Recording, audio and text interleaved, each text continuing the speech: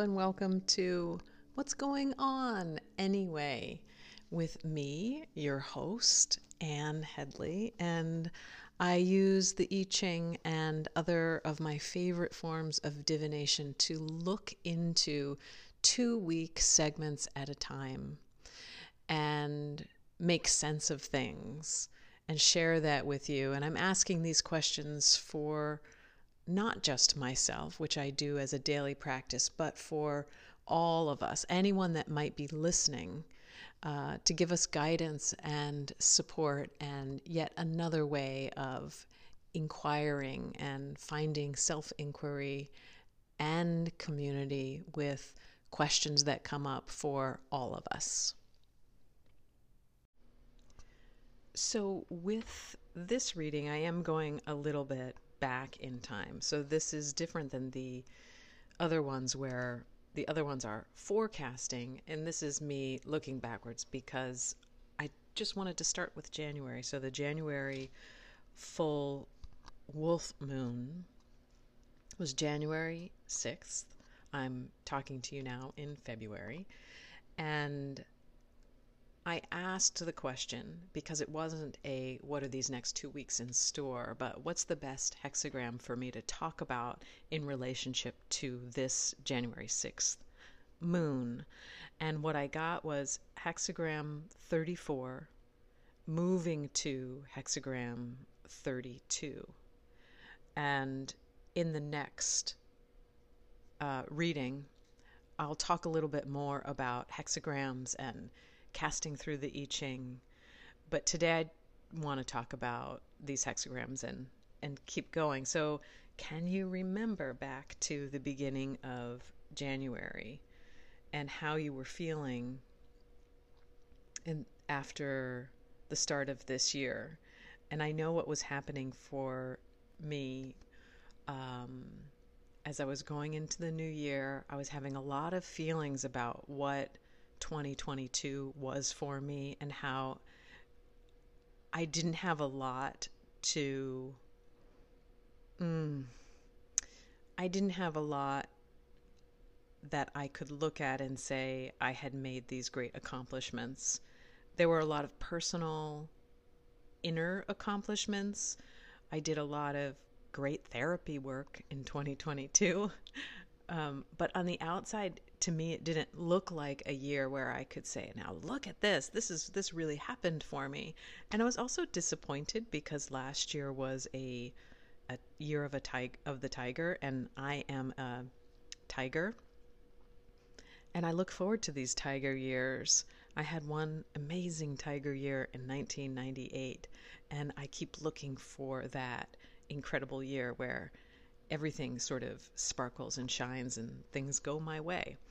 So anyway, that didn't happen for me in 2022, or at least not the way I was looking for that. I keep looking for these senses of outer accomplishment to ground myself into a feeling of worthiness, really. I didn't do much with what I think of as my career, my outer work in the world. All of that felt something of a disappointment to me. But on the other hand, the inner work that I was doing, the career that I have in my interiority, did quite well. I learned a lot about what my real boundaries are, not just boundaries where I feel uncomfortable, but boundaries where I really flourish when I have those set up in my life. And that was sort of new for me, this idea of I could actually create a life around my flourishing, and somehow that's something that feels like turning from the inside out. I always, before this, had the sense that I would take care of everything and everyone else, and then I would attend to that inner flourishing, or hope that it would catch up alongside that. I think I talk about this a lot, so maybe this will be a theme that shifts through this year. That might be nice. So the hexagram that came up is called Great Vigor, hexagram 34. And the key questions. And again, this is the where's the book? Here it is. My favorite interpretation of the I Ching is by Hilary Barrett. I have lots that I use, and I usually go between 3 or 4 books, and I will talk about those later and link them so that if you are actually interested in doing this too, you can have your own resources. What you can do is go to onlineclarity.co.uk, and Hilary Barrett has a whole incredible website full of information, and you can do your own readings there.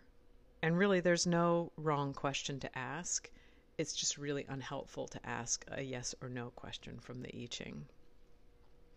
You can try it, but you won't get a whole lot of clarity there. So the key questions that come up with great vigor is, how will you use your power, and where do you stand? And so that is how we sort of started this year. With great vigor, you stand upright and robust, full of resilient energy. You're inspired and animated by strong purpose and ready to wield your strength like a hero. I mean, I really keep looking for that moment when, like, here I am and I have this to offer, and I have so many different interests and so many different directions, and I keep wishing for a way to focus that, or find something that pulls all of my interests into one thing. And the changing line says, vigor in the toes, setting out to bring order, pitfall. There is truth and confidence. Now let me read the interpretation of that line, because that's when it made sense to me when I found that. And the interpretation of line 1 from Hilary Barrett is, and this to me described me perfectly in the beginning of January. It's as if you were bouncing on the balls of your feet, full of nervous energy, eager to get underway and start making things happen. The problem is that vigor in your toes is not at all the same thing as clarity in your vision.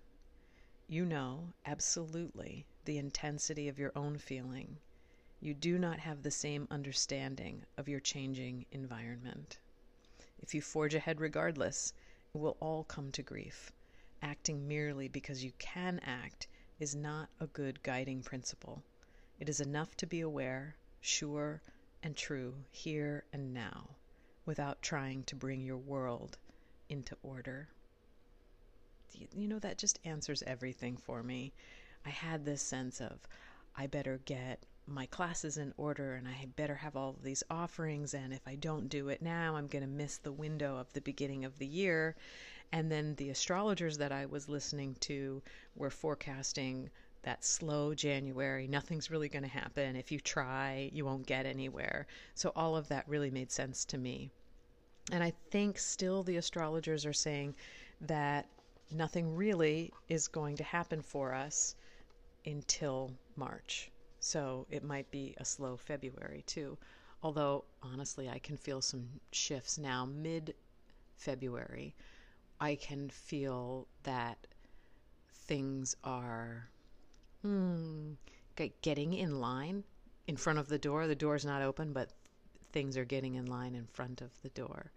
And the hexagram moved to hexagram 32, which is lasting. Sometimes it's called duration. What inspiration are you making real in your daily life? And wasn't January about getting a routine going? There's always this feeling at the beginning of a year of, what changes will I make? What will I do? And honestly, for me, my January was about insisting on rest as part of my routine. How can you continue on the same path even as you adapt?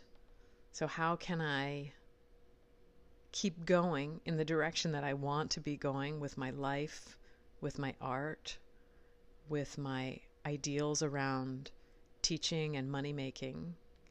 How can I do that as I adapt to the changing world?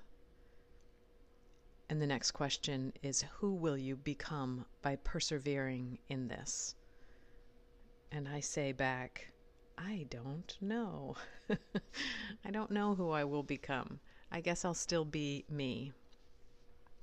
And I really love this interpretation of the oracle. And with the I Ching, you are asking an oracle, which is the great unknown. The great unknown, invisible divine is the oracle that gives back the answers that you seek. So this one is again from Hilary Barrett.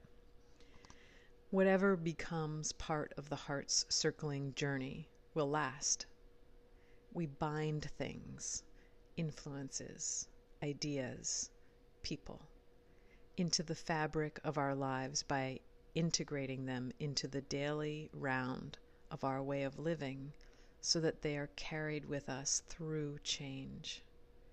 This is an active, creative process, keeping the channels always open for exchange between inspiration and reality, lasting tirelessly on your own path, whatever landscapes it travels through, is not a mistake. What lasts bears fruit, not because you arrive at some final destination, but because through all the changes you persevere in your intent and inspiration, and you are always finding ways to make it real. Isn't that lovely? Always finding ways to make your intent and inspiration real. So that's the beginning of the month of January. That's the beginning of this year, 2023. That underneath those tapping feet, that anxiousness to get on with it anyway. And don't we all feel anxious about these past years? There's often talk of, when will life get back to normal? As if normal was the way we wanted it. So we're creating this whole new world together, and we're also anxious for it to feel regular and normal again. As if that will make us feel better. You know, it's sort of just when anxiety comes up, we look to anything to soothe that. And we have all the tools that we need to soothe our anxiety. And it doesn't mean having answers to what this new life, new world, new earth looks like for all of us. So that's January. I'm going to pull a couple of cards for us right in the moment. This is a combination. I have a bowl in my studio, and I've got angel cards and yoga cards. And so let's see what we've got. Courage. Love. Ease. I think I need one more. And communication. Okay, those are those cards. Courage, love, ease, communication. Yeah. And because I like these, I'm going to pull one of these soul lessons cards. Yeah. So this one that came up is don't push the envelope. So don't push the envelopes. I feel like that goes along with that idea of you're not going to be able to do what you what you want to do out there, tapping your toes, anxious for what is to come. Right now is not the time to push the envelope. And that's January. I wonder when it will be the time to push the envelope. Maybe we will see here. So thank you for listening in on this part of the readings, January Wolf Moon, January 6th, 2023. And join me next time for the new moon, January 21st. Again, that reading will be in retrospect. That's an interesting way to do it as well. Be well. I'll see you soon. Bye.